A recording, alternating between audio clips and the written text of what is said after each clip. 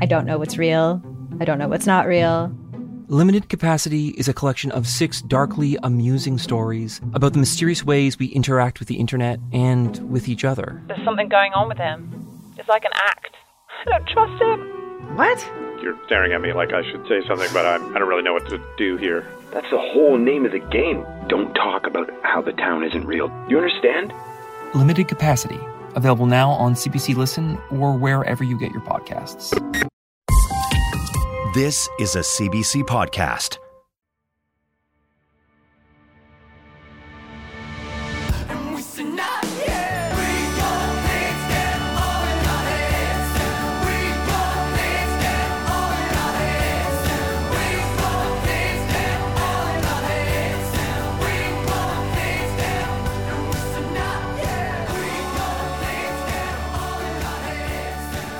Three, two, one. Speeding. Yeah, things like that. I started recording. I first I just want to say this. I found something. Actually, I didn't find. I was given. You're just going to tease this right now? I'm going to tease it out. I was texted. Our friend Katie, who lives in Vancouver, good friends of ours. They've come to our live shows in Vancouver, and Mark and Katie. Katie texts me every once in a while, and she'll send me articles that she thinks that I will find funny, but also find valuable for the show. She sent me a text the other day of the most badass, hilarious, wild thing I've seen in a long time.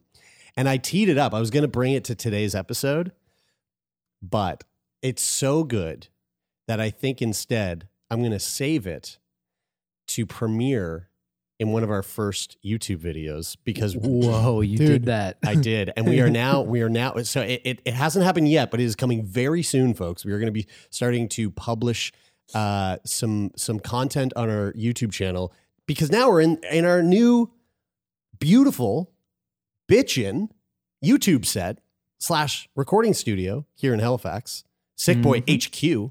Sick Boy HQ as it is officially known. Mm-hmm. It might. So you're going to want to head over to YouTube and search up Sick Boy, look under the channels and subscribe to that channel right away because the video could be out as soon as like this coming Monday. Yeah, so if you're listening to this on Friday when it drops, we're planning for some content and to come up if pretty you have soon. The slightest boner from what I just said, like that I'm about to tee up the fucking wildest shit you've ever seen. You can't say that, though. You definitely want to go subscribe right now. You're making it, you're building it up. Now, you know what this is? This is too much hype, dude. This is generating interest in our YouTube channel. But here, you know what I did tee up? Smash that subscribe button. So what I did hit that bell icon. Yeah. What I did tee up for today, other than that I think it would be kind of interesting to talk about is this kind of blew my mind. This is coming out of the UK. Before I go into this, I guess I have a question for all of you. Would each of you, what are your thoughts on like putting yourself forward in the name of science to do like a scientific study with your body, right? So like this is something that I've been a part of through CF countless times. I've been a part of a number of studies. And in those studies, I've been like, there was one time I remember where I was a part of a study. I forget exactly what it was for. It was some sort of new drug that they were working on that had something to do with lung function. It was a while ago. And I'm not sure if I got sugar pills or if I got the actual medicine. And you never find out? They don't even tell you after the fact? No. I think you got the actual medicine, and this explains a lot now. This could be it. I want to say like why your lung function is better, you mean? Yeah, my lung function is doing really well right now. But this was years ago. Right? I want to say right away, as soon as you ask that question, I'm like, oh, dude, I'm all over that because number one, I would donate my body to science after I die for sure, like without a shadow of a doubt. You can do whatever you want to me. I'm cool with it. But even before I die, also think, but piss on me, beat me. Wow. Try it out. Wow. Even before I die, like I think about going to Mars, for example. Like I'm one of these guys who believes Elon Musk when he says 2050 million people on Mars. Like I've heard the counter arguments to like why it's not possible, but you know, I'm hopeful and I believe in it. Sure, let's say it is possible. You would be one of the people who are going, I'm gonna join the sign up for that. I'm gonna join the frontier. Because the I new think frontier. I think of it like the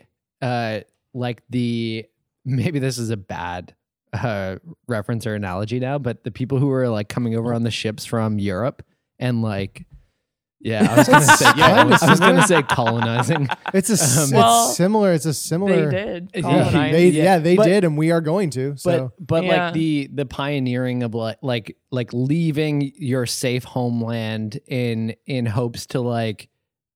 Yeah, commit genocide somewhere else. The more I say it, the more I'm like, oh, we know what you mean, though. We know what you mean. The difference is there's not a bunch of people that are already live there. chilling on Mars. Well, guys, just to say, they just landed the rover on Mars. I believe. I know. Today. That was today. That was today. I missed What? it. Today at 3. That was no, today. dude. No, it's happening right now. Oh, guys, let's stop recording. Let's stop recording. We're gonna go watch history, guys. You know what I'm saying? Genocide aside. There were people who left their lives in one place where there was like they had built up a lot of comforts in that place and they were used to a certain lifestyle, and then they came to them new land, and it's also more decided to set roots in that place. Dude, that wasn't fun for them. Like that was hardcore fucking the people who go there to Mars. Now we're talking about Mars. Let's just leave fucking let's leave that. Let's drop the analogy. It's not Earth working alone. To colonize Mars, let's say the first batch of folks that land, that's gonna suck. Well, you watch Mars. You watch the National Geographic, that like half docu, half drama series. Yeah, I watched it too. That was it's crazy. Surprise. I usually don't watch much, but I watched it. That's right. Very interesting. We're getting way the fuck off track. So I had asked, would you sign up for a fucking study for your body? Let's leave space out of this. It's a good idea. Fuck Elon Musk. We should have totally. We just really avoided should going just down. avoid Scientific all of studies that. and colonization. Yes. Okay, Brian, I think I got your answer. Enough out of you. Lauren, what are your thoughts? No, I'd so like to sorry, go everybody. back to the genocide of the So, people in North Jesus America. Christ. No, I'm just kidding. I totally would, especially because I'm a woman, and for a long time, the default human body that was studied in science was male, and that's the reason a lot of like women's health is so far behind. Like men's health or has just been neglected in the study. Are you of sure health you're in not general. just hysterical? So cut me open, Guys, can I take back my answer and use Lauren's answer? Yeah, sure. That was such a good answer. So you want to be a part of the fun. Okay, Taylor? Yes. Yeah, I would, but at the same time, I realized I was just, as you said that, I had a flashback to like a month ago where Brian sent me a study that was asking for highly trained cyclists to partake in this study and to do like all these fitness tests and all these things to I can't even remember what the desire for the study was. I think it was like a cardiovascular, something to do with cardiovascular Riveting. systems. And I went and I looked at it and I went, oh, that's interesting. And then I looked at the training program that they wanted you to complete for it, and I went, oh, "It's not really the kind of training that I want to do right now." So I didn't do it. So your answer hypothetically was yes, but then in practice, when you actually have the opportunity to theoretically do it, yes, practically no. Yeah. Well, the UK has approved a first of its kind study that will expose young and healthy volunteers to COVID-19 as a part of their efforts to further understand the virus. So they're gonna round up a bunch of youngins, 18 to 30, and they're going to give them COVID. That kind of sounds fun. Is this a party? Because that's what I would do that. See, I wouldn't maybe do that. if it was like, and it was like a scientifically condoned thing. You know what I mean? Like I'm not gonna go to some super spreader event that the government for COVID doesn't tell me not to. This isn't other stuff like this isn't an orgy where someone showed up and had COVID. No, exactly. Yeah, this is actually this is the UK. Health authority. They're coming together, giving young folks COVID to see what we can learn. So it's due to begin in the next few weeks. The study will recruit up to 90 carefully selected participants, again between the ages of 18 and 30. who are at the lowest risk of complications from coronavirus and expose them to the pathogen in a safe and controlled environment. Is this just Glastonbury this year? Yeah. After exposure, the volunteers will be closely monitored by medics and scientists for 24 hours a day throughout the study. They will be kept in quarantine for a minimum of 17 days and only allowed to return home after this period once they are no longer deemed infectious. You know what, though? I was also wondering how they're going to give it to these people in this study. And I was thinking, like, if you're going to do it, you might as well, like, have fun while you're doing it, right? Like, it would kind of make sense to have, like, a mini music festival and get everybody together and be like, hey, listen, you're all going to get COVID anyway. That's probably in the how name of science. That's probably how the scientists So we feel should have too. some fun. Scientists are like, let's have an orgy. Or they're you like, guys can have an orgy and then. Or you show up and they're like, hey, you have to do this and we're going to give you a Nintendo Switch. Yeah. And you just keep yourself fucking... Well, they're definitely going to Or pay a game them. of Monopoly, because that's how long it takes to play a game of They are Monopoly. They are Or going to pay them, right? Catan or Risk. Yeah. Well, there is pay involved. Before Civ 5. I get to that, Also, I will say that the reason that I wouldn't do this, you wouldn't do this. I wouldn't do this for COVID, and the reason being is You're that, too old. Is that I'm too old. I'm 47 in October, and I'm kind of like teetering on that risk category. But the reason that is that there's been too many cases of like what happens after COVID. With these like outlier things where long haul COVID. You got a heart issue, you've got breathing issues, and again, like selfishly, one of the reasons why one of the many reasons among like the health of the community that I don't want to get COVID is I don't want to be your FTP. Again, I take my cardio really seriously, and I don't want that to be at risk from getting COVID and not being able to like get back to that level afterwards. Yeah, dude, you wear a whoop strap. Well, how are they compensating the participants? Because that's the other thing. And like in scientific studies, if you participate, usually you will get some sort of compensation for your trouble. So before we get to that, I think this is kind of interesting. Taylor, you're saying you wouldn't do it.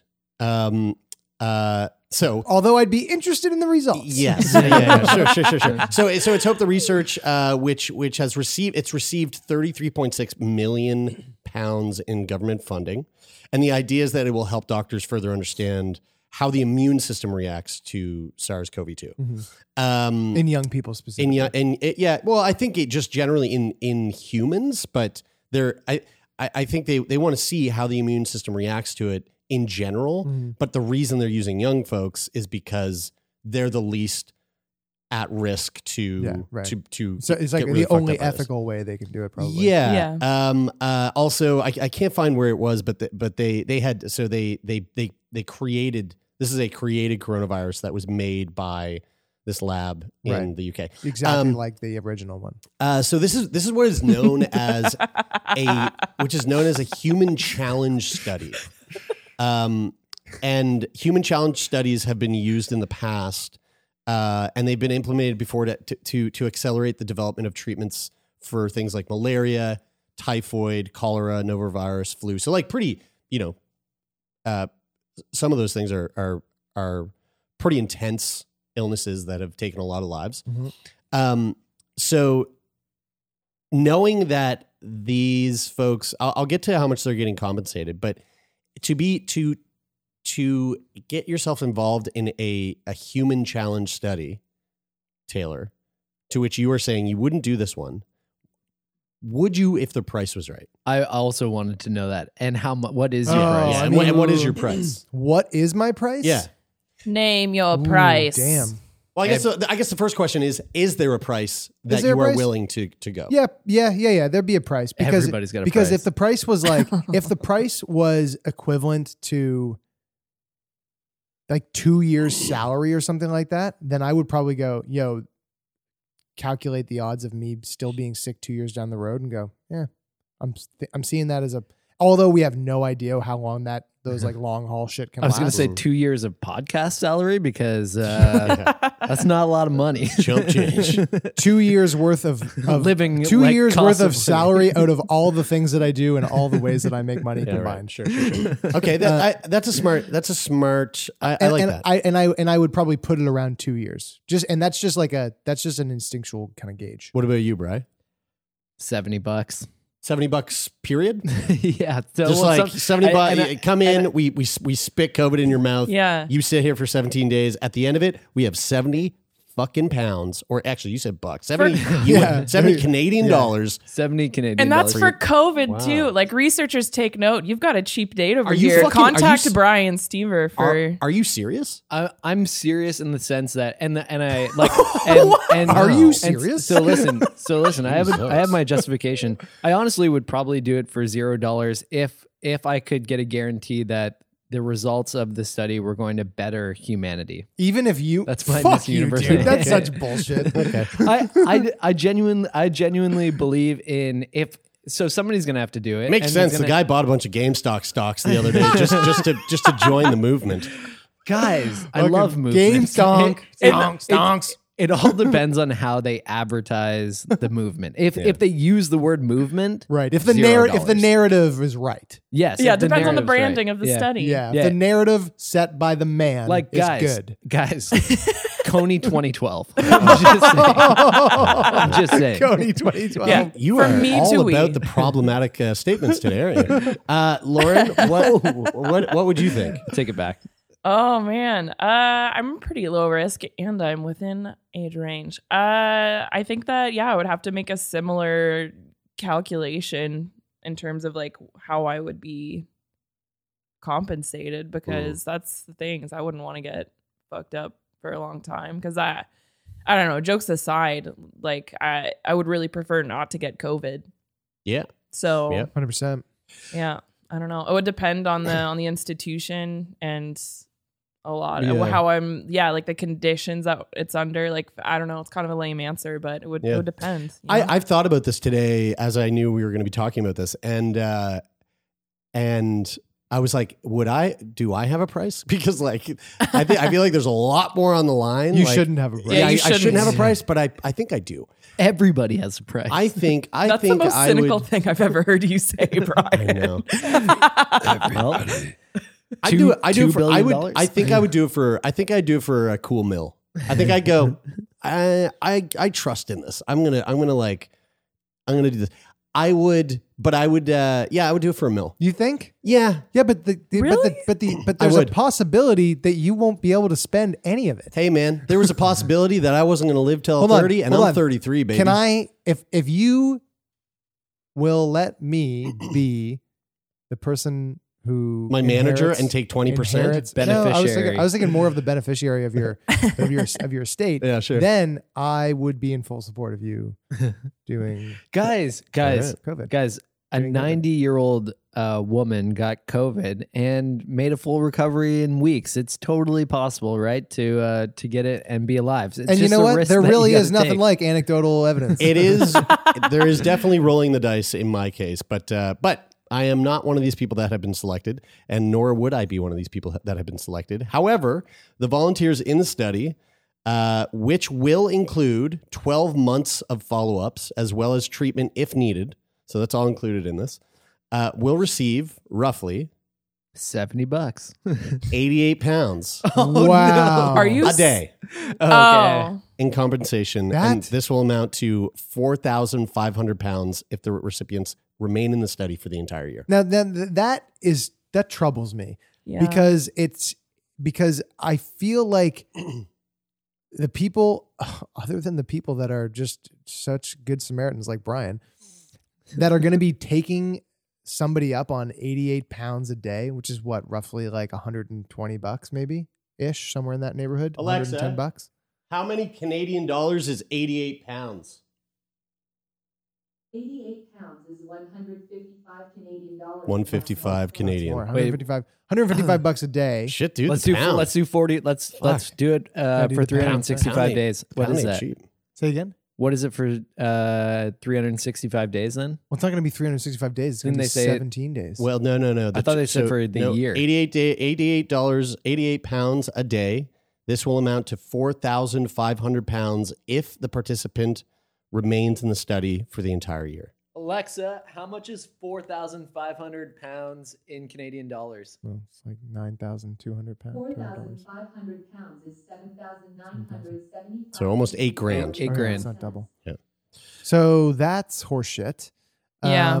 I do also want to say, and I think that this is preying on people who don't have a lot of money. Exactly agree. what I was going to say. And you know, my answer is Interesting. 70. I don't know if I agree, but I didn't think about that. I don't think it's preying on people, but I think that will be the result. You're taking advantage of like people doing it for that. That's the thing is like for that I wouldn't do it, but I have like I have good income. I don't need to, right? Yeah. But if I didn't, if I was like on really hard times, I had insecure housing, you know, like then I would, Totally. right? So question about it though, because like I also, you know, like acknowledging that I gave a privileged answer of saying like $70, but like thinking of the people who will actually end up being involved in this study if their incentive is primarily financial, which it most likely will be.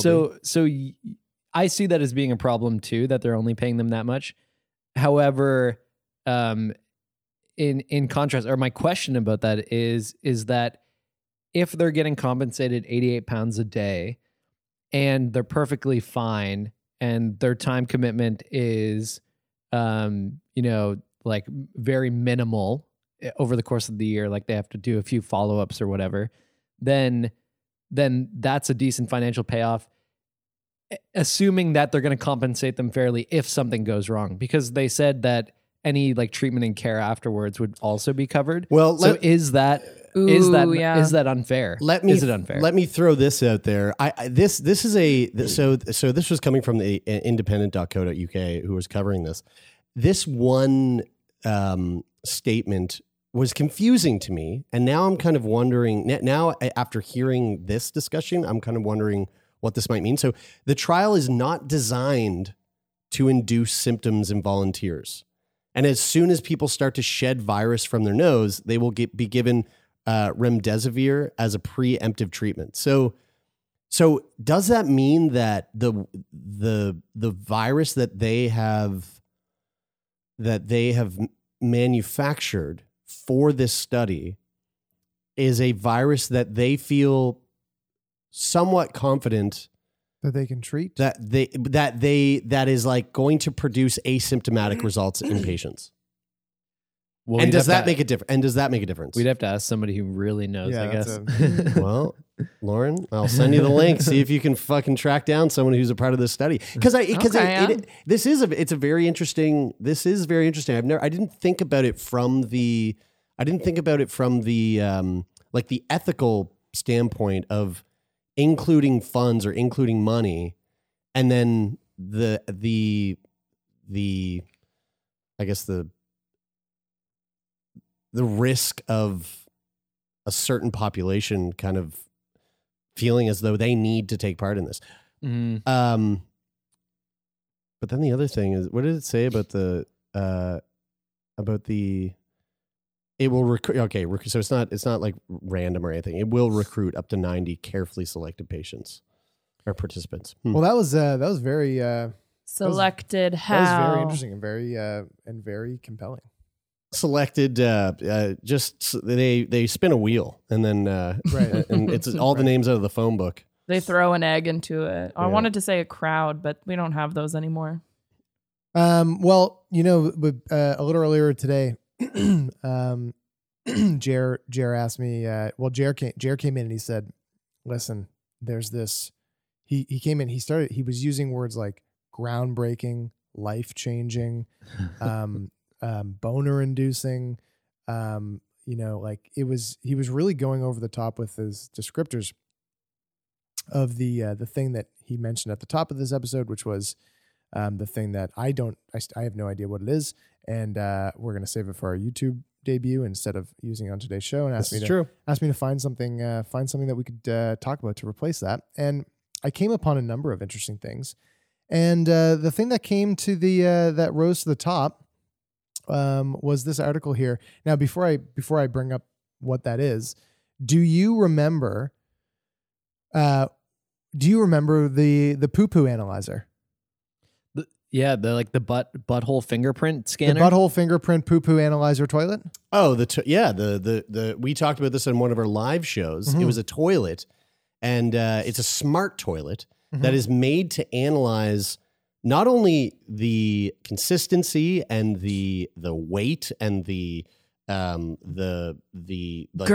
and the girth of your shits, but it also scans your anus, your asshole. It takes a pucker print. Well, it doesn't take a pucker print, but it basically analyzes your asshole print, and also your urine with test strips and stuff like that. And so the whole idea is that it's like it's basically giving you like a routine checkup every time you take a shit or a piss. Yeah. No, we talked about that on the live show. We might have also chatted about it on one of our Feel Good Friday episodes. We may as well. have, yeah. I have no idea which one it is, so I'm not gonna send you to that. But that's the gist of it.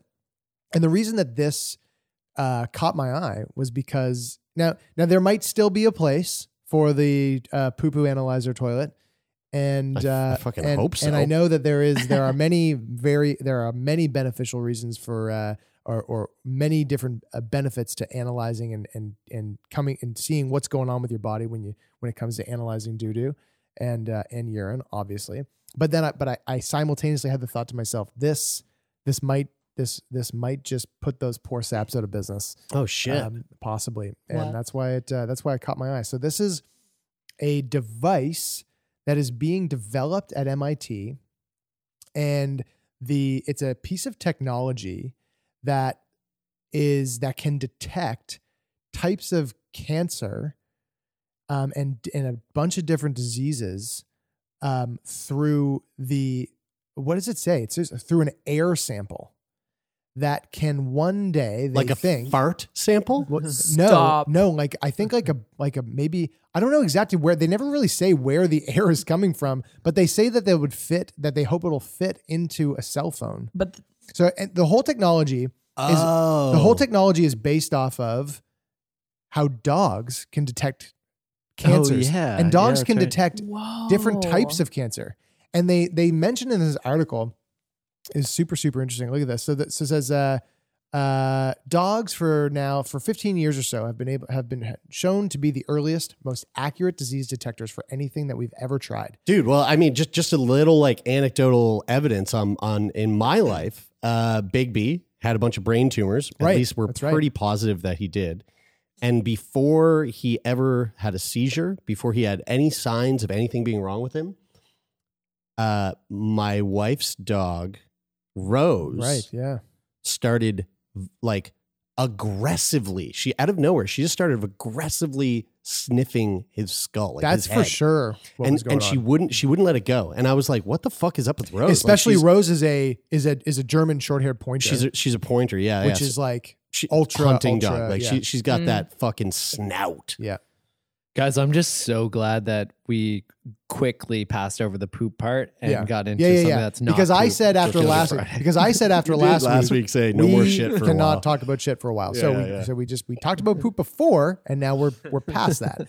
Okay, so this says and their performance in controlled tests has in some cases exceeded that of the best current lab tests that we have.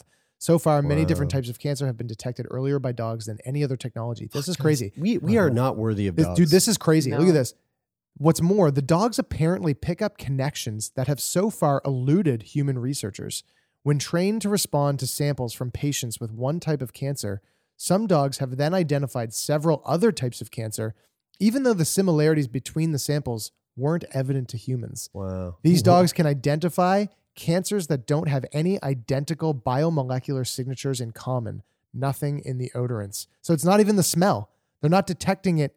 It's not in the smell of it, but they still can detect the differences between cancers. Is incredibly impressive, but then also confusing in how they could create a technology to be able to do that if they can't even understand what the dogs are doing to Let me guess. determine. Fucking AI, baby. AI. Yeah, that's right. So they say here. We're doomed. Oh my let me see God. where it says this. Is it one of Okay. those dog robots from Boston Dynamics? So are all the cancer. summary of this, and it says numerous studies have shown that trained dogs can detect many kinds of disease, including lung, breast, ovarian, bladder, blah blah blah blah blah, cancer, even COVID-19. Wow. Simply through dogs. smell. In some cases involving prostate cancer, for example, the dogs had a 99% success rate in detecting a disease by sniffing patients' urine samples. Wow. Then it says, but it takes time to train dogs. Their availability and time is limited, so that's tough. They're busy boys. A Busy boys. team of researchers at MIT have come up with a system that can detect the chemical and microbial content of an air sample with even greater sensitivity than a dog's nose. They coupled this to a machine learning process that can identify the distinctive characteristics of the disease-bearing samples. Guys, how nuts is that? This makes me so sad because I've always Think looked about at- all the dogs that are going to be out of jobs. Yeah, exactly. I've always We're going to looked have to euthanize so many dogs. at some of the most joyous moments of my life is when a dog runs up to you and just starts snorking around you, just Yeah. sniffing at you. And they're just going, what do you got? And now I'm just going to be like, oh my God, I have I have cancer. cancer in my butthole for sure. Oh my God. Holy shit. There's so many vaginas and dicks that have cancer. I now realize because Loki is smells all of them. all the P's and all the V's. Especially V's. He's got a particular he- penchant for V's. He does. We were there the other night. And he really does. He He was likes just Leah's getting V a right lot. into Leah's Yeah. crotch. Oh yeah. I don't know what was going on there. Wow. That was wild. This is fucking exciting. So do they say when this is when we're gonna have these cool dog phones sniffing our balls? They don't say. They say they kind of leave it open ended in terms of how long. Would you guys download that app? Would you? Because like it's kind of like Yeah. reminds me of that Fuck like yeah. 23andMe. Like, oh, do you want to know? Do you want to know the Right. answer? And so if you had an app on your phone that was like, oh shit, I smell cancer on you. Would you? I guess the answer is probably yes. That you would want to know so you could get treated as soon as possible. But is it kind of scary? Yeah, I would want it. Yeah, I want to know. Yeah. I would definitely want to know. Yeah. Because why would you not want to know? Because because the reason that it's, no offense, stupid to not want to know is because there are many instances in which if you just Stupid to you, if you just Taylor. knew if you know at a certain point in time in advance, then you can treat it and it's not going to kill you. But if you don't know and you don't treat it, then it will almost certainly kill you. Well, Yeah. Brian, you had just mentioned there 23andMe, which is a great segue into what we are about soon to throw to our conversation this week. We had the absolute pleasure to sit down and speak with Joshua Keys, who's a genetic counselor. And we talk all things genetic counseling and dive into the difference between the work that Josh does and the work that and the stuff that you receive from services like 23andMe. Super fascinating conversation. He was a great conversationalist and also I think a listener of the show. So it's always fun to have those folks pop on the show every once in a while.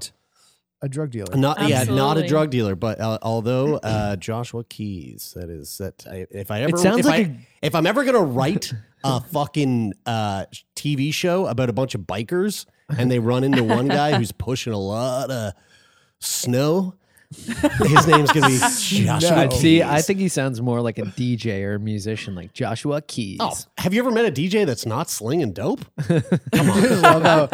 Anyway, sorry, Josh. How Brian got his point across by going Joshua Keys. Yeah. Like, but it you worked. know, It was like- effective. It was very effective. But before we do, we got a letter. We got a letter. If you want to send us a letter, we always love getting them. Letters at sickboypodcast.com. This is a letter that really kind of like stopped us in our tracks. And it's a letter that I think just showcases the importance of the types of conversations that we are so fortunate to be a part of on the show, but also to put out to the world. This is a letter that comes from a woman named Sarah. And she goes on to say, "Hi guys, this is going to sound strange, but here it goes. I am a 33-year-old mother of two living in the States. I'm in a doctoral program for pedagogy. Pedagogy or pedagogy? Gaugy. It is gaugy, isn't it? Mm-hmm. Fuck. I wouldn't have said it right. I'm in a doctoral program for pedagogy and educational studies, and one of my assignments just asked me to go back and recall a high school memory. Because I was an emo AF teen and also a huge dork, both then and now, I've kept my journal for decades at this point. Anyway, in a sweet journal entry from 2002, what did I come across but a printed email from my live journal friend, Maddie.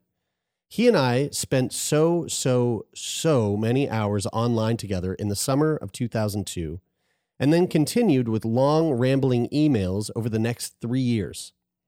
We became really good friends in the way that online friends work. There was a relaxed inhibition about sharing secrets because of distance and anonymity. Guys, I said that word. I have such a hard time with that word. Yeah, me too. He was my confidant, sounding board, and friend when it felt like the world was going crazy. We fell out of contact for a few years and reconnected in 2009 and Skyped a handful of times. I had just begun dating my now husband and was beginning my teaching career. I'm pretty sure he was about to go work on a movie. So again, Matt and I fell out of contact. Fast forward to tonight.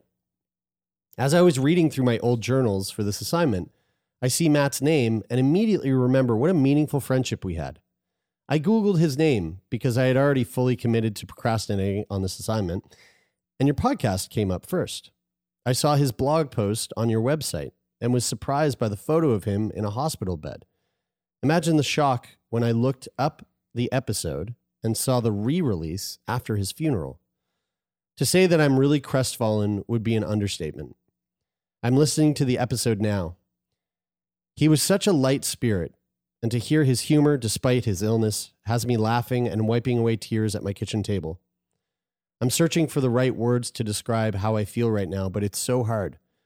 It's like a combination of grief over the loss, guilt for not knowing about it, sadness for his family. He used to tell me all about his brother and sisters, and also a really strong feeling of gratitude for having been able to connect with him. My entire teenage experience would have been quite different without him. If the past 11 months have taught me anything, it's that we, as individuals, are not meant to exist in vacuums. That isolation and loneliness have the ability to harm just as much as a virus does. So I thought I would reach out and say thank you for recording the podcast with him. Finding out about his passing has been really difficult, but the blow was cushioned by a little bit by being able to hear his voice, like a small scrap of him was left for me to find. I'm not sure if you are in contact with his family, but I would really like to extend my condolences to them, especially his siblings. We spoke so much about them. I was convinced that his family was just the best group of people in the world, to which they are. Matt was a really important person to me during a really tumultuous time in my life. And my life was undoubtedly positively affected by his friendship. I'll be lighting a candle for him tonight and saying an extra prayer. Cheers to Matt. Take care, Sarah. And this was in reference to the second episode that we ever published on the show. Our friend Matt Amiot, who was on the show to talk about brain cancer and ultimately died shortly after we recorded that. And I also just want to say that I reached out to Sarah after she sent this to us, and I asked her if she would be comfortable with us reading that letter on the podcast, to which she was. And I'm glad that she was, because this is just like, I don't know, it's just one of those things that there's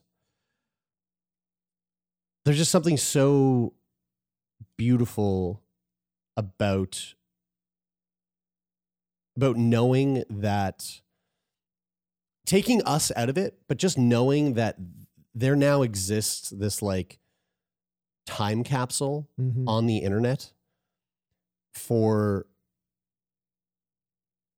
at this point now, over 300 and something people that we've had on the show. And knowing that a portion of those people who have been on the show up to this point already have passed away, but will continue to pass away the longer we do this.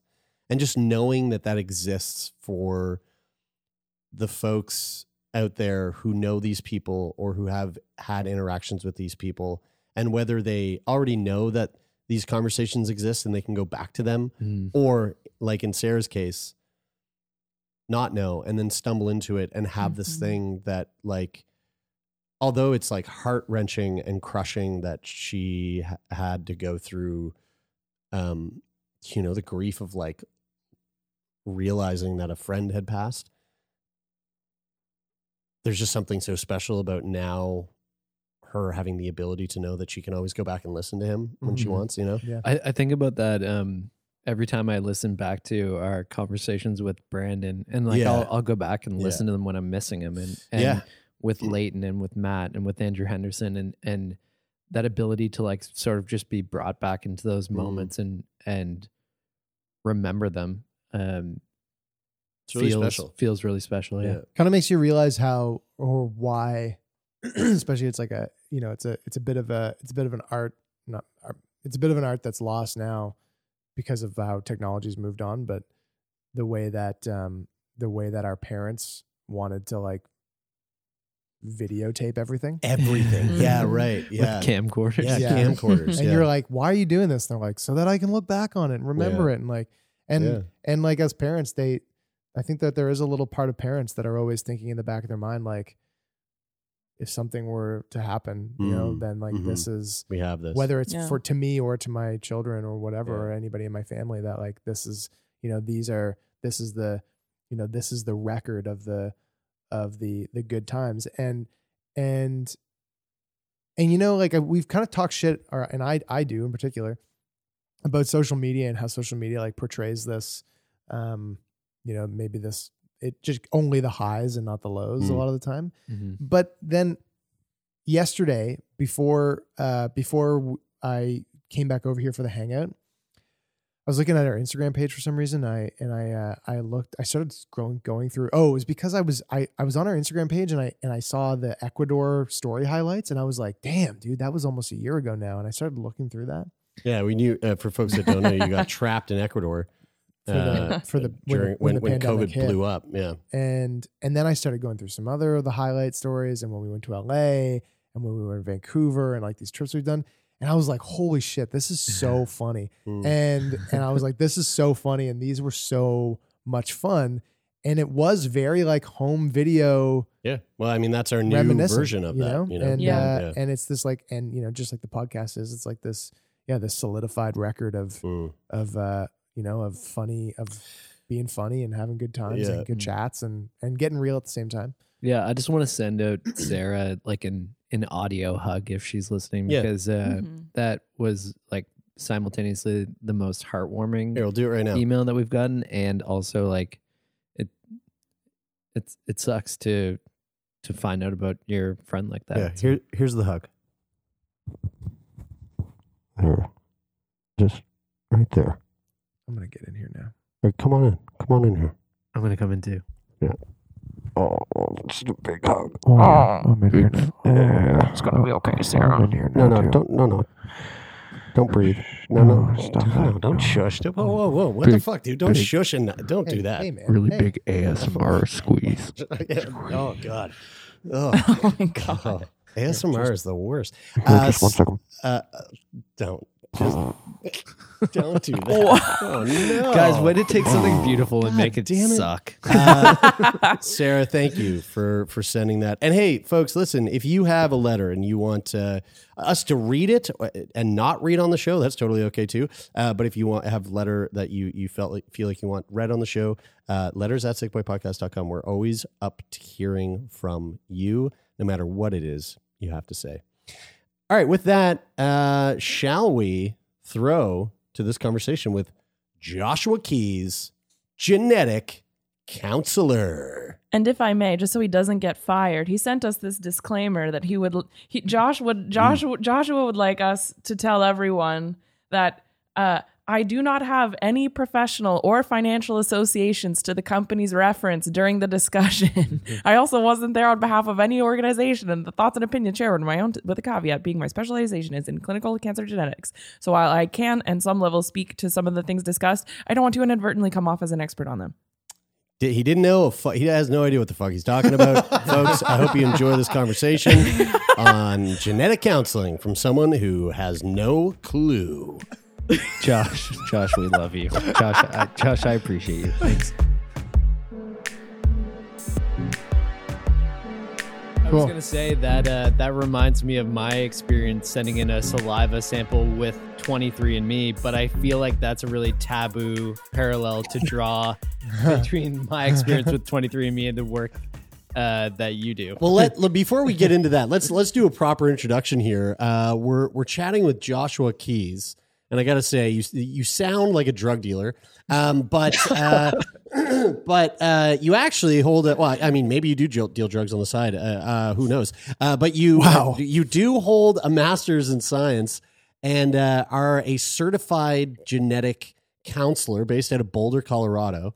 And Josh, I don't know if you know this, but we've been having the topic of genetic counseling has actually come up on the podcast a few times over the last couple of months.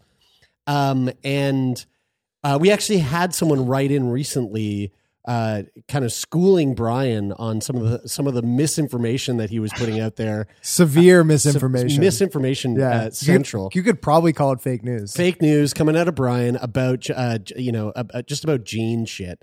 And so of course I was just talking about my 23andMe test and how I think you said like how 23andMe can basically cure your cancer. Totally, exactly. My future cancer that I may get. That's right. It tells me that I'm going to get cancer, and then it tells me that it cured me at the same time. Right? So yeah. That's basically how Brian said that. But let's. I mean, just for a bit of reference for our listeners. Can you describe to us what a genetic counselor actually does? What is your job? Yeah, good question. I think it's a question a lot of people have, even people that see me as patients, just because, a lot of what we deal with is pretty rare. So it's not something you come across in your day to day, but essentially my entire role and a lot of what I'll be talking about is kind of framed in the cancer world because that's where I operate. But genetic counseling can operate in like prenatal, pediatric, inherited cardiovascular disease, neurologic, like pre-implantation infertility stuff. But really what I do is I work with patients and families to get an idea of how their genetics could impact their health. And so as an example in cancer, if I'm talking to someone that has a current diagnosis or a past diagnosis or someone that's unaffected but has a family history, the question I try and help answer is, could your cancer be related to an inherited genetic association, something getting passed down in the family, putting folks at a higher risk to get certain types of cancers? And that kind of then translates into other fields, right? Is there some genetic factor impacting someone's health? And then what can we do about it? What can we do about it for that family? And I then act as a bridge to a lot of the other healthcare providers by saying, okay, they're currently dealing with X, Y, and Z, but it might be in the context of a genetic finding, and here's how that might change things, whether it's in terms of, how they're treated, options like, one of the common areas that impacts in the cancer world is like surgical decision-making, but then also family members too, getting a sense of like, all right, a lot of times this stuff's inherited, so who else might be at a higher risk to get X, Y, and Z? What can we do about it? So I think this is a good point to jump in here with a Patreon question, because it kind of ties into what you were saying or talking about earlier, Brian. And there's kind of like several questions within this one question, but we'll kind of break it down here. So this comes from one of our patrons named Mark. He knew we were going to be talking to you, and his first question was, what is the difference between the type of genetic testing that you use versus the commercial tests like what Brian had mentioned earlier, 23andMe or, Ancestry.com or something like that? Yeah, that's a really good question. And it's something that, I talk to tons of people about just because, right, they think genetic testing and then you end up operating under these different umbrellas that it can, live in. And so I end up looking at the type of testing I do as clinical. You could think of it as, a type of medical test your doctor might order, like an MRI or blood work or, whatever, trying to get to like a medical related concern. Where then I look at things like 23andMe is more recreational, and it kind of clinical and recreational bleed a bit in the direct to consumer world where the 23andMe operates. I know 23andMe is FDA approved to report on some findings, but there's inherent limitations with what they're able to report, as well as like the clinical actionability of some of the health related stuff they can give on a report. And I think they've gotten a lot better at like stating these limitations. So when people walk into the test, they kind of have an idea of like what they can and can't take from it. But I would say, if there's a medical concern in the family that could be genetic, definitely err on the clinical testing side of things. Whereas, if you're curious about ancestry or some of the other information you can pull from like a direct to consumer test, then that might be the path for you. And I know depending on who you talk with, you're going to get a lot of different opinions, like in terms of, issues with it or not. Right. Do you meet a lot of your clients through like them doing a direct to consumer genetic test, and then they're like, oh shit, it identified that I had this gene, and now I think that I'm susceptible to develop this. I should now go and see a real genetic counselor. Do you hear from people like that quite a bit? I wouldn't say it happens too frequently, but it definitely does happen. I know there are some situations we've run into where, they do 23andMe and they opt into the health related side of things. And more specifically, and I'd have to double check to see if this is still current, but at least at that point in time, 23andMe was able to report on 3 specific mutations within the BRCA1 and BRCA2 genes, which are related to hereditary breast and ovarian cancer. These 3 specific mutations are also called the Ashkenazi Jewish founder mutations. Whoa. And so, if you are of Ashkenazi Jewish ancestry, like that test can provide to you, but those aren't the only mutations in those genes that are related to risk. And those aren't the only 2 genes related to breast and ovarian cancer. And so I ended up seeing this person because they did that testing. It came back negative. Well, they're not Ashkenazi Jewish. That's kind of no surprise.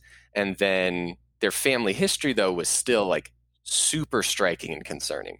And then we run a more clinical test and sure enough find something in a different gene related to what we're seeing in the family. And so there's definitely concerns about people misinterpreting a negative result off a direct to consumer test as meaning I'm good to go. Like I'm clean. Like I don't need to worry about cancer risk, when in actuality, oh no, there's like a lot of stuff going on that could be due to something else. Man, that sucks because I got my 23andMe report back and I opted into the health one, and it was like, you're all good. You don't need to worry about anything. And I was like, that's sweet. Also, I know that I'm not one of those people that thinks cilantro tastes like soap. So it was really helpful for that reason. But also, and now I looked at that and I was like, man, I'm good. But now I'm thinking like, maybe I need a more complete picture. Maybe you need to see a genetic counselor to find out a real one. How good you really are. are. How much you hate cilantro. And that's one thing too, though, is I know the direct to consumer testing labs have gotten a lot better at how they convey information. So, I think last month I ran into one of these scenarios where someone came to me because they did direct to consumer testing, but then they were reading through the caveats, I guess. And we're like, if you still have a pretty extensive family history of cancer, it would be worth meeting with a clinical genetic counselor for clinical testing. And she read that and she was like, well, okay, that testing was negative, but there's still a lot of stuff going on in the family. So I wanted to run it by you. And I was like, that's fantastic that people are catching that because we don't want to miss those. I in this sort of like in this discussion, this conversation about direct to consumer stuff, and I know that companies like that have played a role, and just like the advancement of science in general have played a big role in people just being more knowledgeable and informed. Might not be the right way to say it, but aware. They're aware of genetics, and more like terms, like scientific terms in genetics are more commonly known. And you've got the talk about CRISPR over the last number of years. It's gotten a lot of people's attention, and it just seems to be like genetics just seems to be more a part of the common vernacular and vocabulary of the everyday person. How has the last 10 years changed the work that you do, like the people that you see, and just kind of the nature of genetics?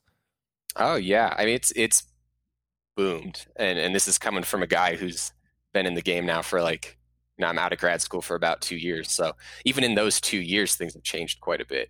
And I think, one of the positives that I look at direct to consumer testing having provided the populace is people are just talking with their families more about health history, which I think is one of my big plugs that I want to let your audience know is talk about your family.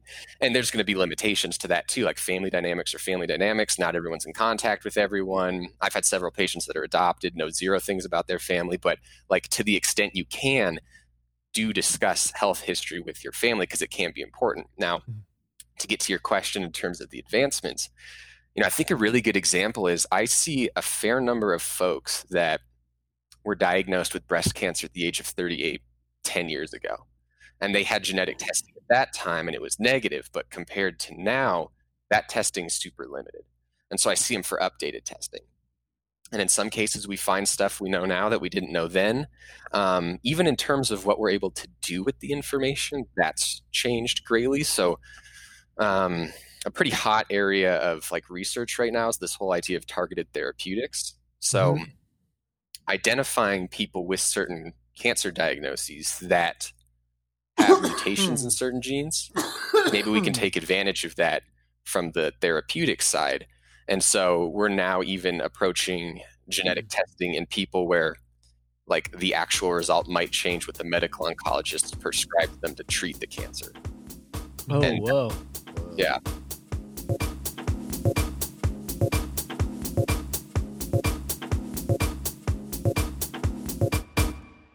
Think of your favorite one-hit wonder. Or that overpriced toy your parents would never let you have. Or that TV show that no one else remembers because it was canceled way too soon.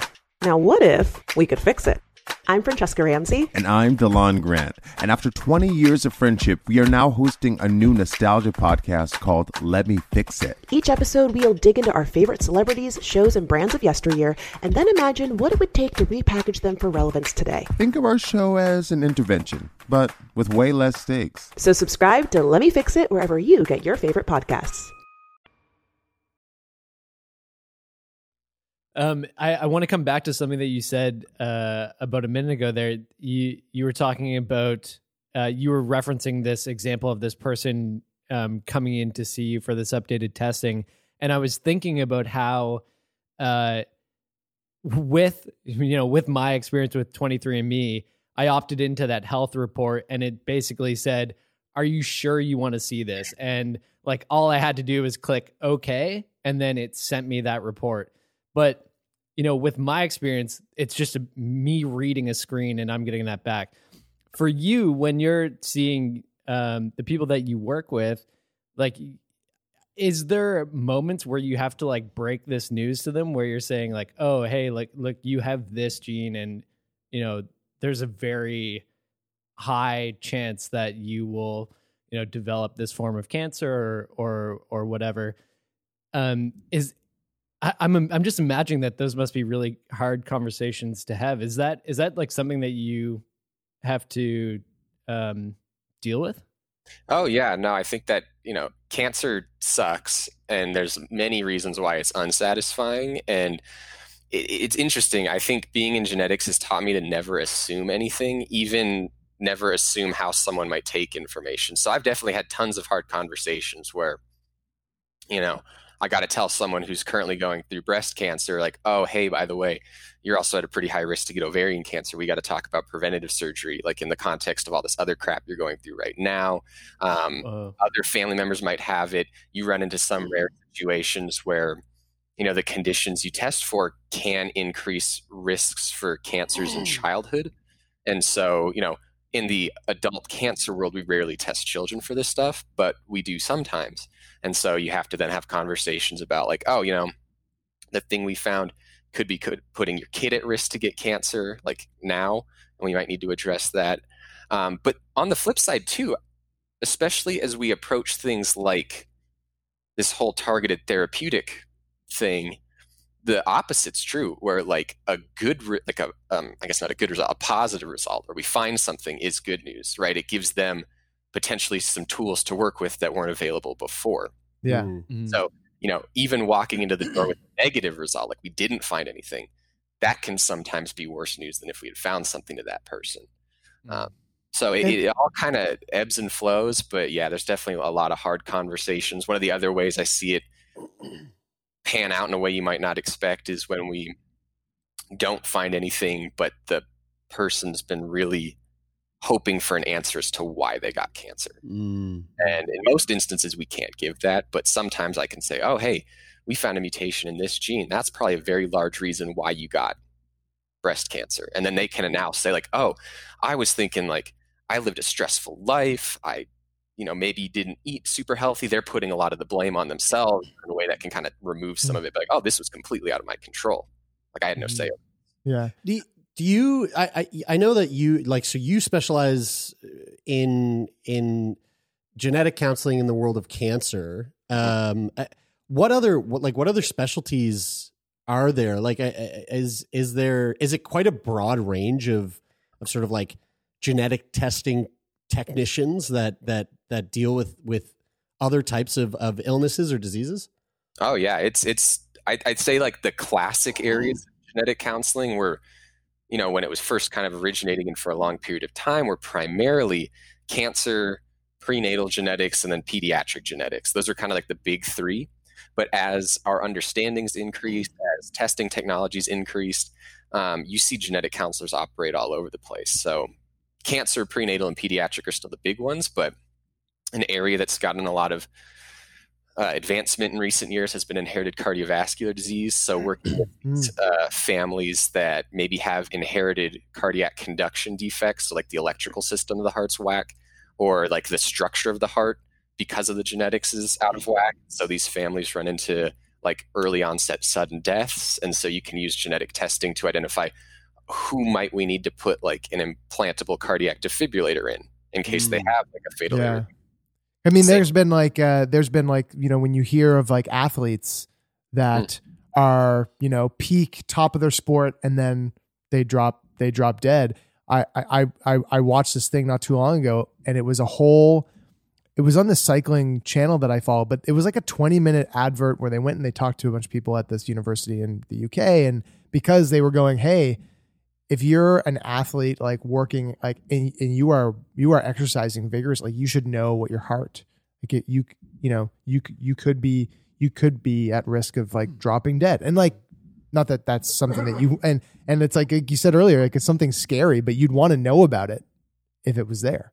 Oh yeah. And I think that's a tricky part too, with the whole wanting to know. Cause I think a lot of what genetics ends up falling into, and I see a lot in cancer, but you can see it a lot in other places too, is this, like how people sit with uncertainty, and that looks differently depending on the space you're in. So like cancer in a lot of ways is pretty actionable. Like the info we get, we can then act on in most cases and work to either try and catch cancer early, in some cases prevent it. Other areas of genetic counseling, so a good example is Huntington's disease, this neurodegenerative condition where it's one of the interesting ones where if you have the mutation, you're going to get Huntington's. It's not like an if, it's just like you will get Huntington's. And I know there's like clinical trials looking into treatments, but as of right now, I don't think that's like approved. So really it's really just knowing. That's kind of why people do it. And you can't unlearn it once you know it. And so not everyone's going to want the info. So yeah, it's that ignorant, like, we've had conversations similar to this, especially when talking about death, like that sort of debate of like, do you want to know? Could know, would you want to know? And it's such a subjective answer all the way across the board. Like there's no two people that feel the same about it. Everyone has their own kind of like, I don't it makes me feel a really certain way if I would want to know, or if I, or some people are just like, yeah, fucking tell me the more I know, the better. The more I know, the more I can like live life or whatever. This might be like wait before you leave this. I just want to ask Josh, have you tested yourself? Like thinking of that conversation of knowing or not knowing stuff. Have you tested your own genes? I actually haven't done any genetic testing, not for any so I kind of, being in genetic counseling school, you end up thinking like, what's my family history look like? And at least it doesn't appear like there's any major things that would jump out to me that I might want to test for. And with regards to things like 23andMe and Ancestry.com, like I'm not opposed to that testing. You're going to find people with different opinions on that. I think it's very much like at the end of the day, it's your genetic information. So if you want it, like you should have it. It's, responsibly. But I think, when that was going on, I was in grad school and poor. So I just dive into it. And I haven't yet, or maybe I just haven't felt the urge or the drive. But I feel like if for some reason something were to come up that would make me like genetic testing would be something on the table, I think I'm probably the type of person that would definitely go for it. So, like an information as power type of thing. Yeah, right. Yeah. So you've never done genetic testing. You're a genetic counselor. You've never done genetic testing. You're potentially a drug dealer. Have you ever done the drugs that you deal on the side? No, and for my employer, I'm not a drug dealer. I promise. Josh, you don't strike me as a drug dealer. But it's kind of like a tattoo artist that doesn't have tattoos, right? Yeah, right. Yeah, or a barber who has like a mop. It's like every time I go, there's a barber shop here. I know exactly who you mean. St. Louis. You go in and see Rob, and Rob's got this fucking just like mop on his head. Yeah, like he hasn't cut his hair in years, and he's an amazing barber. It's hilarious. This might be for a completely different podcast, but I'm dying to know what your thoughts are on, and I don't know if this is like an ethics question. I guess it must be like the ethics behind the entire like Golden State Killer case. I'm sure you're aware of like how genetic testing played a huge role in capturing this serial killer from way back in the 60s or 70s or whenever it was, who had pretty much would have gotten off completely scot-free if it wasn't for this massive database that obtains the DNA and genetic results from tons of these people who have done things like 23andMe and Ancestry.com and whatever. What are your thoughts on that whole case? And is it weird that happened? Is there some weird ethics going on there, or what do you think? Oh yeah, I think ethics is definitely wrapped into that, and there are probably like bioethicist minds that are more well versed in that than I am. But I would say like my reaction just being in the genetics field. So I was in grad school in the Bay Area when that happened. Whoa! And it was like a big deal. They're like, holy crap! So, okay, we used, law enforcement used genetic testing information to solve this cold case from however many years back, and it was like the super hot topic that I think still sparks conversations with the patients I talk to today, wrapped around this question of like confidentiality and genetic discrimination. Right. And that's a big concern, and I think it's a fair concern. I mean, that's why we have laws like HIPAA, and we have like these health record security laws. And so I think that's one limitation people should know about when they go into something like recreational testing, is the data security associated with your genetic information is not the same it is in the clinical side of things. These direct-to-consumer testings, I believe, aren't beholden to the same protections or the same regulations in terms of like sharing the data. And I'm pretty sure when you do the test, like you sign a waiver saying. Yeah, I remember reading somewhere when I was looking up like the Golden State Killer stuff that the database that the detectives used was a database that technically pays 23andMe or pays Ancestry. Yeah, exactly. That was it. Yeah, exactly. But it's some of those direct to consumer tests or companies, they subscribe to that Get Match or whatever it was called. Sure. And some don't, but you have to read the fine print. Yeah, and I don't know if that's still a thing anymore. At least I know in like the clinical side of stuff, because it's a question that, it's something that is a part of our informed consent process, is letting people know here's like the current protections against genetic discrimination as it pertains to various things like health insurance and employment. So like in the States, there's a federal law that provides some protections. I'm not quite sure what it looks like, in Canada, but I always let patients know too, at the end of the day, secure data is an oxymoron. And so nothing truly secure, but it's as secure as it can be. Like, it's as secure as the rest of your health record. And in Colorado specifically, we have, the individual states will bolster these laws, and we've got our own, like, the sharing of genetic testing, genetic information becomes even more strict. So, like, we have patients fill out these information releases essentially saying these and these people are the folks you can talk to about my genetic info. And so it's pretty, the protections are definitely there. I think they're getting stronger. Like, I know Florida recently passed a law making it so life insurance can no longer ask about genetic testing information, which I think is the first state in the country to have that sort of a law. And I think because genetics is starting to bleed its way into so many different areas of healthcare, my guess is these protections will probably strengthen, but it's something that's on people's minds, right? Because you read things like the Golden State Killer, and you're like, well, is me doing this test going to bite me in the ass later on? Yeah. Yeah. We had something, there was an article, and we discussed it on the show, and it was back in the summer, I think. It might have even been spring. And it was in the Globe and Mail, something around some laws that were being, some legislation that was being put to the floor about further protections so that employers weren't allowed to access. I can't remember if it had to specifically to do with genetics or if it was medical records, but it was like it was very much to the same tune of as you're talking about, Josh, in terms of what you have in the States for protections, that they were bolstering these protections so that employers couldn't discriminate or can't discriminate against, people for having a condition. I mean, like, you think about if somebody, there's a huge taboo about pregnancy, women being pregnant and getting a job and being like, well, and employers passing judgment or being prejudiced for someone having a baby, or you wanting to get a job and them saying, oh, but you got CF. But you have CF, man. I don't want, like, what if you're like, I want this employee to be here for 10 years. Like, are you going to be here in 10 years? Yeah. Right. And that would be wild. And you not being able to get That'd a job. So wild to hear like, how crazy would that be? Like, that you can be protected, that they don't have to know that you have CF. Imagine a job interview where a woman comes in, say she's like 30 years old, and she leaves the room, and the guys are sitting there and they're like, she seems like she's too ripe. Like, wow, she could be potentially, thinking about. She was pregnant. glowing today. I bet she's pregnant. Dude, I know.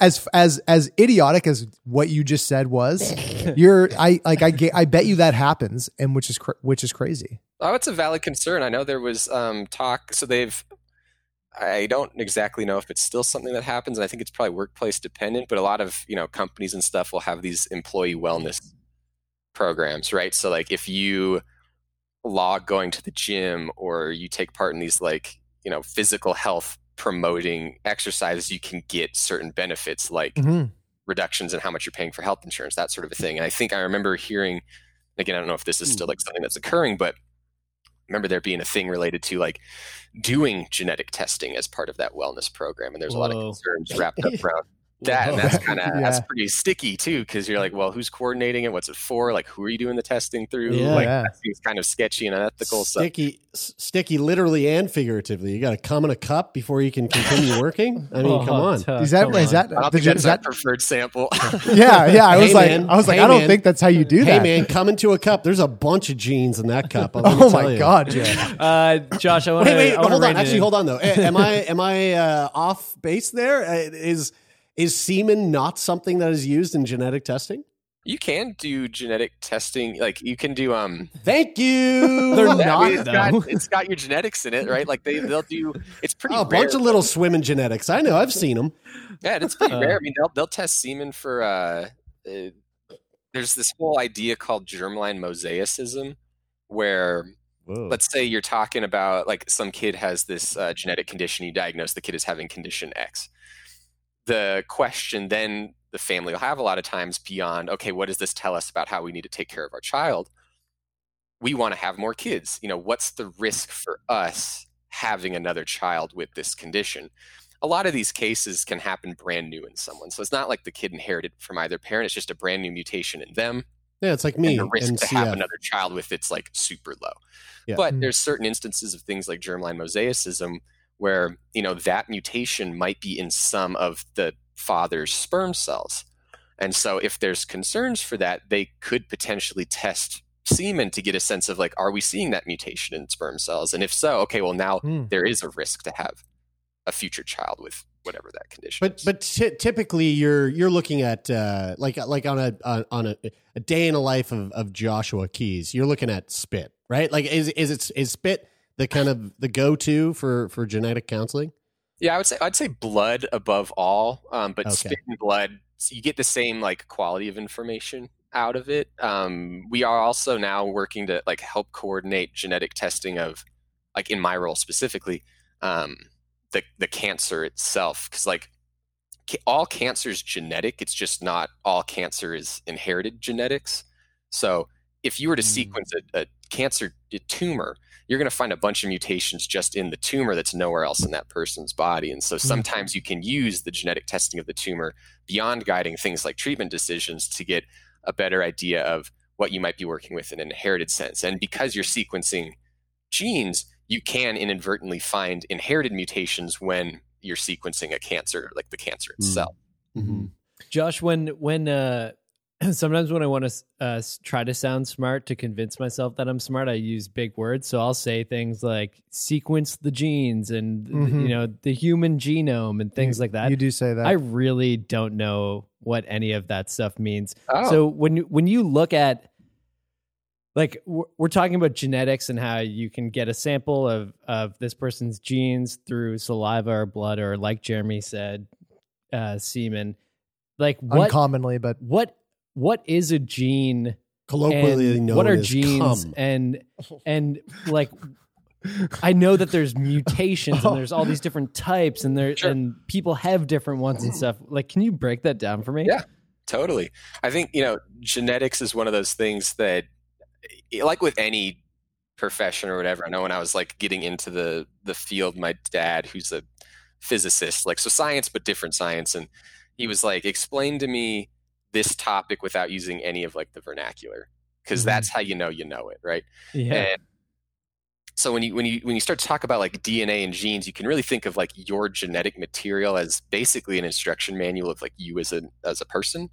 And so genes are these, you could look at it as like chapters, essentially. Like each of these genes is the instruction manual for, some type of molecule in the cell that does a specific job. And that job could be a wide variety of stuff. So like in cancer genetics, a lot of the genes we look at work to prevent cancer in a lot of ways.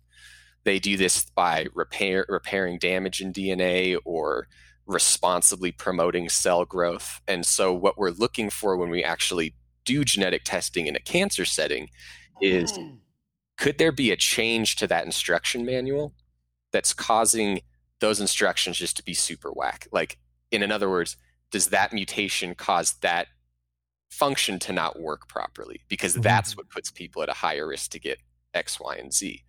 And where do they live? Do they live in your, like, because you're sampling them from blood and saliva? Like, is it just the genetic material is just floating around mixed in with all that, or? It's in cells. And so like, in cells, okay. Yeah, every single cell of your body has your entire genome in it. What differs like a liver cell from a kidney cell is just what's expressed, what is actually built up out of that genetic material. And there's a whole lot of layer of like regulation that goes into like telling, okay, this cell is going to be a liver cell and we're going to have it make these things to do X, Y, and Z job, where the kidney cell is going to look different. But the entirety of the genetic information is present in every single cell, which is why when we do testing for these inherited cancer predispositions, for example, we're looking to see, okay, of this subset of genes that every cell of the body has, is there a mutation that person inherited from a parent, that mutation's now in every single cell of their body as well? Because you could think of that mutation being in the very first cell that all cells eventually Mm-hmm. Right. So they have this like say in a mutation that could cause cancer. It could be that chapter has instructions that are sort of messed up and they're leading to that cell not developing as it should, and then therefore when that happens, that can carry on to the cells as they replicate themselves. Yeah, exactly. So you could think of it as like, let's say that the instruction manual was like, its purpose was to read out a sentence that said the fat cat sat, right? And you were just to remove one of those letters, but you're forced to make it so that you're still reading the words as 3-letter chunks. Well, suddenly that is just a bunch of gobbledygook. Like, it makes no sense. Mm. And so what you can think about then is with these cancer predisposition mutations, someone who inherited a mutation in one of these genes, it really just means that they are closer to a cancer diagnosis than someone who does not have a mutation in those genes. In other words, you could think of that person was just born closer to the edge of a proverbial cliff that signifies a cancer diagnosis. It doesn't take as much to push them over because the instruction manuals for a pretty important process are messed up to some degree. Mm-hmm. And so when you hear about gene therapy, is it basically taking genes that have good instructions and then putting them into somebody's body or cells that have bad instructions? Like, that's probably a pretty simplified version. Effectively, I think with like gene therapy and a lot of this whole idea of like, could we cure someone with a genetic issue or something that's causing the health concern, being genetic? Could we in some way like fix the genes or fix the specific genetic defect to then repair that process and then in a way cure whatever that disease is? And I don't know too much about that whole side of things. Like, I know that they're currently studying, I believe they're currently studying gene therapy in a couple cases related to like sickle cell anemia and some of the thalassemias. I don't know really much anything else about it other than it looks promising, but I think that's one of the goals. The tricky thing is, and I get this question sometimes, right? Is like, all right, if we do genetic testing and I've got a mutation in a gene that's putting me at a higher risk to get breast and ovarian cancer, could we do gene therapy and fix that? Problem is, it's like really hard to go about doing that because that mutation's in every single cell of your body. So we'd have to like fix most cells, right? And again, I'm kind of like, I'm in the space, but also an idiot when it compares to like that sort of genetics. So this is probably super rudimentary. There might be someone who's listening that's like, oh, he doesn't know what he's talking about, which is very possible. You know more than me, because I thought it was pronounced gnome. You guys kept I thought the G was silent. I'm curating some ideas for a new Instagram account that I'm starting and TikTok called Bro Science Brian. So I'm just boiling down. I'm boiling down these concepts to the simplest form possible, and then just riffing on that on my own. So this is helping. Josh, is that type of technology and that type of therapy, is that starting to get into the conversation of CRISPR and what CRISPR can do? And like I have. I've watched Netflix shows and I've read articles and stuff. I have a fairly elementary understanding of what CRISPR is and what it can do. I know that the potential seems to be crazy. Working in the field, everything that I've digested about it is like fairly pop culture-y, and so it seems hard to dissect like what's really, where are we really in the science, and what is sort of the dramatized like layer that's placed on top of that when it comes to CRISPR and what it can do. And for people listening, what is CRISPR and what does it promise, I guess? Yeah, so I mean, I think that's one of the tricky parts with genetics, right? Is it's sexy. So like, you get a lot of pop culture, you get a lot of like articles written on like, holy shit, CRISPR, like it's the future. Like we're now going to do Gattaca, and you're like, well, make your kid 6'3" and they're going to be a professional athlete, 100%. Like, right. And so, CRISPR at the end of the day was, as I understand it, was they essentially took a process that bacteria do to fight against viral infection. Like when viruses like attack bacteria, they essentially figured out, okay, one of the mechanisms with which bacteria defends itself is this CRISPR, which is essentially and they were like, okay, well, if we can take that process and apply it to like human cells, it then provided a more like specified and targetable way to edit genetic information. And it's not perfect. I mean, there's definitely like concerns with CRISPR related to things like, well, okay, if you're trying to edit this specific thing, it still might go off and edit a bunch of other stuff too. I know there was that huge controversy a while back of that scientist from China who reportedly did some type of CRISPR-esque thing in those embryos, and there was like this huge blow up in the science community about like, holy crap, it was that. And no one really knows if it's even like real or legit. But the thought that like we knew it could get there, like you start opening the box, right? People are going to take it places. Like you see that anywhere in science. And that had to do with HIV, right? He had made an alteration to their genetic where they would be immune from HIV. Yeah, that was kind of the thought. At least as I understand it, is there's like a certain receptor on T cells that if you knock out, then HIV can't like bind to it. And again, I could be misrepresenting this, but I think that was the thought. But then the question was like,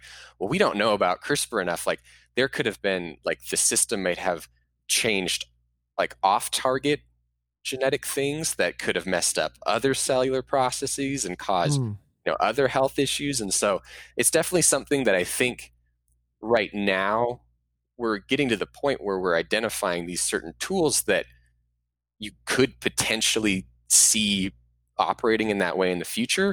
But my understanding is that really as it pertains to those like hypothetical situations, it's kind of like the bioethicist world right now where they're now like, we need to have the conversations now because technologically we're getting to a point where like it's not just some pipe dream, like you could see someone taking it somewhere.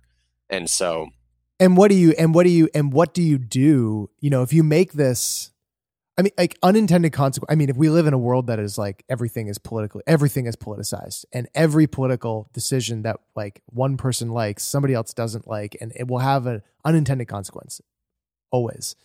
And so, for that guy in China, the doctor in China doing that, it's like, well, what does that, if you take away whatever they did to, if you did whatever he did to take away that kid's potential to get HIV, what does that open the door?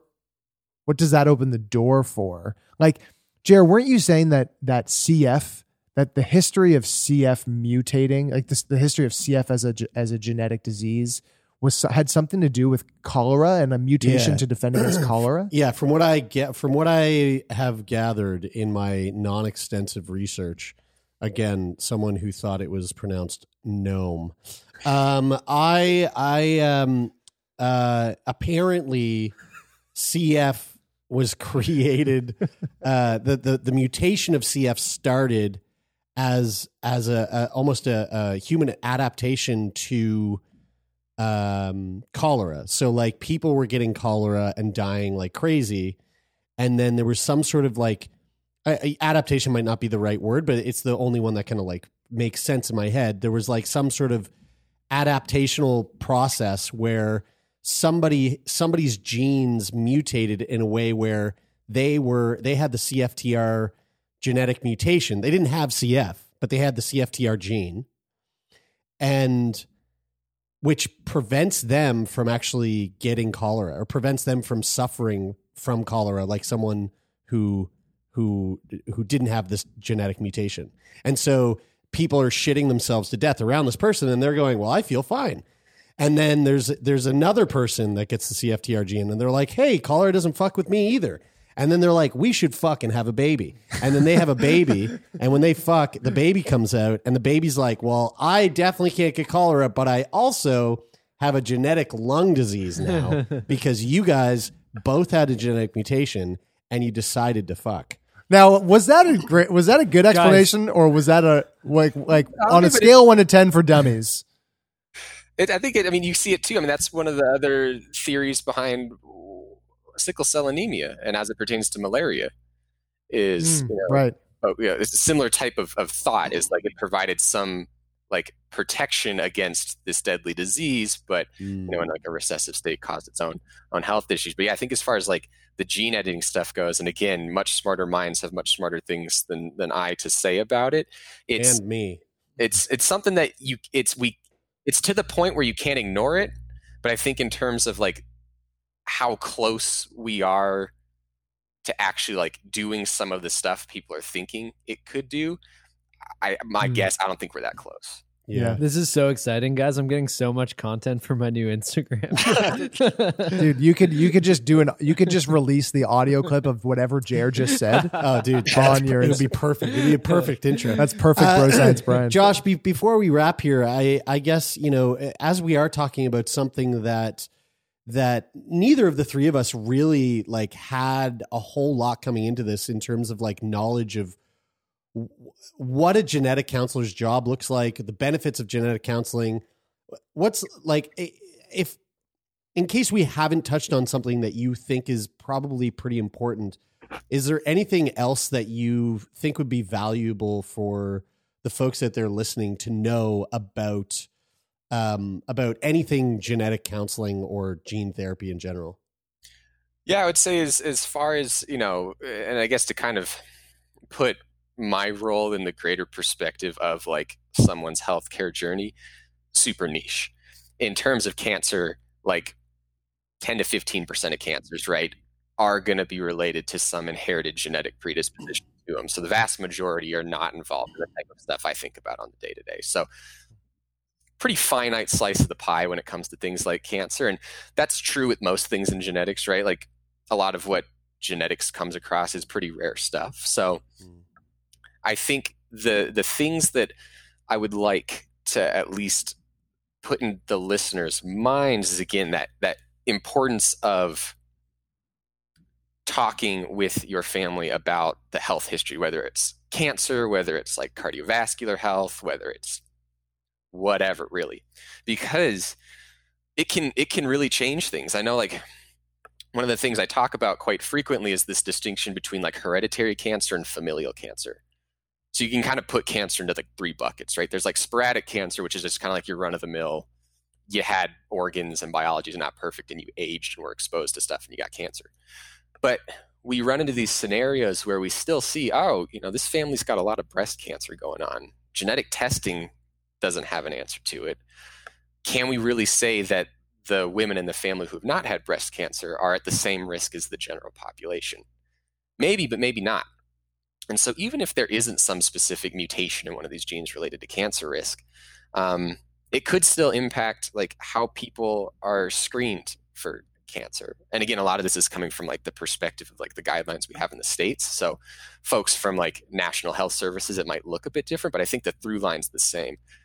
Taking stock of family history can give your doctors helpful information when it comes to how they want to take care of you as a person. And it could open the door for potentially meeting with someone like me and talking about genetic testing. And who knows, maybe there is in fact some thing going on in the genes that would be important for you to know for your health. And that's again cancer, but I think it also is the same in cardiovascular disease and like other health related stuff, like family history is pretty important. So I think we're seeing it generations like our generation, for instance, I feel is like much more open about talking about this type of stuff than the generations previous. I know like cancer, for instance, had a stigma a few generations ago of like it being shameful, like you just didn't really talk about it. That's changing, but still not perfect. So that'd be kind of one of the big things, I guess. And I am curious before we let you go, Josh. My mom was adopted, and so that was the reason why I did the 23andMe test, because I was curious to see if I could find out more about my history, I guess, in that sense. Though try to find if your mom's dad was a prolific serial killer. Yeah, he wasn't, fortunately. Yeah, good. That's good. So that was a relief. It was something that I was definitely concerned about. Yeah. But I felt like, so with my 23andMe test, I felt like I didn't really learn that much more. In terms of like going to see a genetic counselor, because and you know what? Maybe I could have if I read through the data better, but because I sort of, had to read through it on my own, and I don't have a background in genetics, I didn't really understand, other than like going through the report card and seeing like, yeah, you're pretty good. Like that was my basic takeaway from doing that. could it be beneficial for me to see a genetic counselor to potentially shed some more light on anything that I might be concerned about or want to follow up with down the road? Potentially. And I think the tricky part with like limited family history is it kind of grays up the risk assessment to some degree, right? Because I think in a lot of ways, genetic testing is throwing spaghetti at the wall outside of rare instances where you have a very strong suspicion that like this is the thing we're looking for. In cancer, a lot of the times when we do testing, we look at a bunch of things related to cancer at once because it could feasibly be a bunch of different things. And then, at that point, you could look at it more like tactical throwing spaghetti at the wall. Whereas in some instances, if like no information is available, then you're like, well, how much spaghetti do we throw? Do we throw it at all? That sort of a thing. And so I take the approach when it comes to genetic information, and not everyone, may agree with this, is that, if you are really curious about looking into this type of information, I'll help facilitate it, but I want to do it in a way that like we set some expectations ahead of time, talk about some of the stuff we might find that could potentially lead you down, maybe not doing it. A good example is there's a gene called CDH1 that when mutated is related to hereditary diffuse gastric cancer. It's a specific type of gastric cancer. And the tricky part with that is that if you have this condition and you've never had cancer, the way we deal with that gastric cancer risk is to preventatively remove your stomach. And what happens if you find a mutation in that gene, but it's not jiving with the family history? Like, does this mutation in your family mean the same thing? Do we remove your stomach, right? It's this whole thing of like, if we start looking, we might start finding, and then what do we do if we find something that doesn't necessarily make sense? And that's what gets kind of tricky. But I think, and at least how I look at it for myself, is like if someone's coming out to me and I'm not overly concerned, or there's limited information, but they're really interested in learning this, and I'm there to talk them through like, here's the possible scenarios, the limitations, the risks, the benefits, like give them as clear of an understanding of what's going on as possible. I feel confident in my abilities as a genetic counselor to roll with what we find. And so at that point, I feel like, okay, I'm like kind of guiding you through this process, and it helps. Not every genetic counselor is going to operate that way. There is what's her name? There's a genetic counselor that kind of does a lot of work in scenarios related to things like folks who were adopted or limited family history, or helping people like better understand like, oh, I did direct to consumer testing because I just don't know like my family. I wanted more information. I believe, I guess I got my computer right here, but Watershed DNA, I think, is the Watershed DNA. If you Google that, you should find her and her information. But she's a good place to start too, that I tend to recommend folks check out in those scenarios, because she's just done a lot of work and understands that space super well. I was just looking. I think I was maybe just looking for an excuse to hang out with you more. Oh, yeah, that you got an excuse to hang out. But like, post COVID, like if you guys roll through Boulder, let me know. I think just taking stock of family history is super important, and I think expectation hedging, right? Like you see a lot of stuff booming about genetics, and like it provides answers in some cases, but I don't think it's this end all be all like magical, like answer to everything type of stuff. It provides information that could help with an explanation as to why something's happening, but I think going into it thinking, yes, we've got all the information and I understand exactly what's going to happen with me as a person, it's probably not the best way to approach it.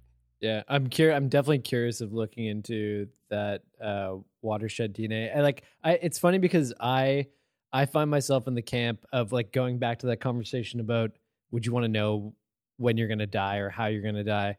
I think I'd just like to know, because the more information that I can know, I feel like I am equipped to be able to handle it. And I feel like it wouldn't change the way that I live my life day to day. And it's just, I think I have a curiosity that I want to say that I want to satiate by, finding out as much information as possible, especially because like it's interesting growing up with a parent who is adopted, because like there's this huge like abyss of like, who are these people? Like who I have biological family that exists, that I have no idea who they are. And I think the curiosity gets the best of me sometimes. Oh, and you're definitely not alone in those thoughts or feelings. I think it's natural to wonder, like, what is going on? Like, who are those people? Like, what information about them could be beneficial to me? And I think it's a question that I hear time and time again, and one that I think is important to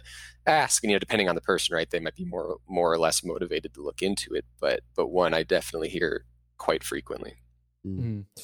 Well, Josh, man, this has been really fun. Thanks so much for taking time out of your day today to sit down and shoot the shit with us.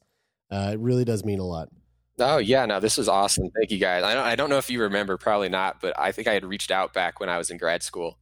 Saying, no way. Hey, you guys, this is a few years ago. Like, hey, if you guys ever want to, you guys should look into genetic counseling. You're like, do you want to be in the show? And I'm like a first-year grad student. I know zero things. I'll hit you up. Yeah, I do remember that. Yeah. Hey, and look at you now. Yeah. Yeah. So that's me. But yeah, I was super excited because I was, re-getting back into the podcast and heard the episode on Leaf-Ramini syndrome, which is something I talk about. And I was like, I should hit you guys up again because yeah. Oh, that's awesome. I'm so glad it came around full circle. Booby Queen served us up a great. She did. Gave us a good boost for Josh to come back and that's right. Hit us up again. Well, thanks a lot, dude. It was really fun. Thanks, Josh. Yeah, it was great talking to you guys.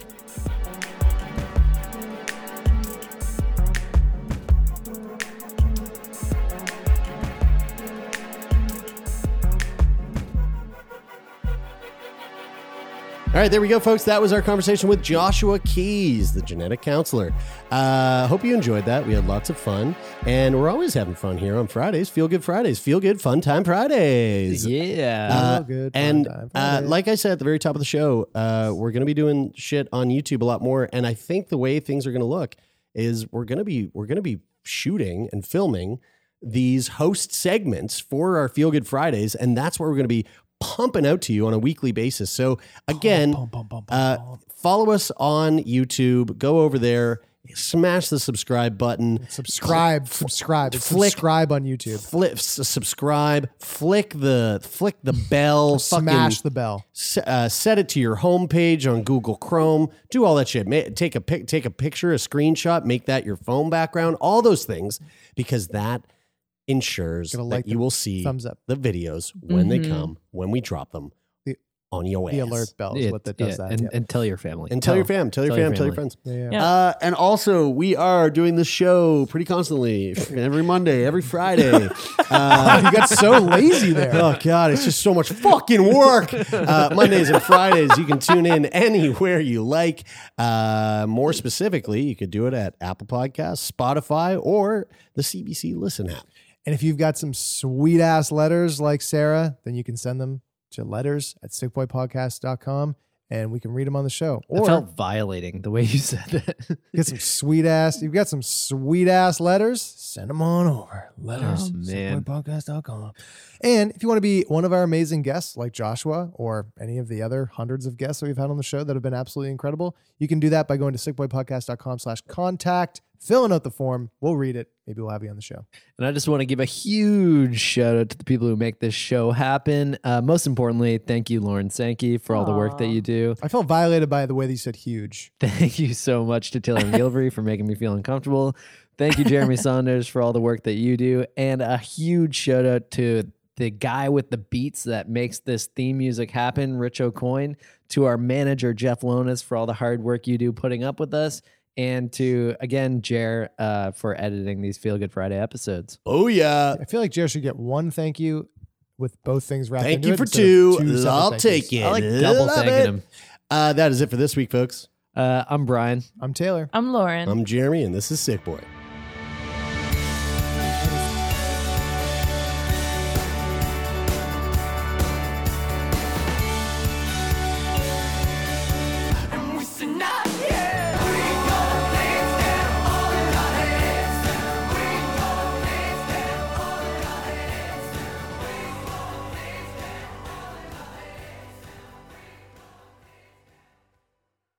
For more CBC podcasts, go to cbc.ca/podcasts.